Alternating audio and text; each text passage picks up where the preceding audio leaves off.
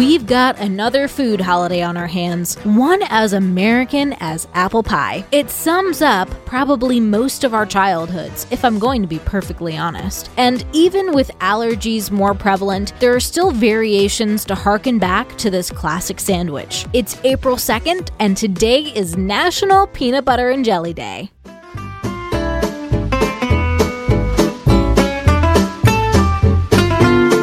Welcome to TacoCast Podcast, Every Day's a Holiday. No, really, it is. Did you know that literally every day is a holiday? I don't know about you, but I love having a reason to celebrate every day. Whether it's your favorite foods day or something else totally random, happy holiday to you. There's evidence that suggests that the first to invent peanut butter were the South American Incas. Dr. John Kellogg, yes, the cereal guy, also invented a version in 1895, but did not specify what nut to use in his compound. As early as 1896, the magazine Good Housekeeping encouraged the making of nut butter on their own, with a meat grinder and pairing it with bread. The home economist Julia David Chandler became the first with the recipe for PB&J in 1901 in a Boston cooking magazine, pairing peanut butter with currant jelly. People began relying on peanuts and peanut butter increasingly in World War I as a result of meat rationing. And in 1928, the pre-sliced bread revolution, PB&J was before sliced bread, led people to eat much more of it. Peanut butter sandwiches were popular during the Great Depression because of its affordability and nutrition. During World War II, the U.S. Army foods ration list included peanut butter, jelly, and bread so that they could make the delicious combo themselves, bringing a taste of America wherever they were. Since then, more convenient attempts at the PB&J have been created. In 1968, Smucker's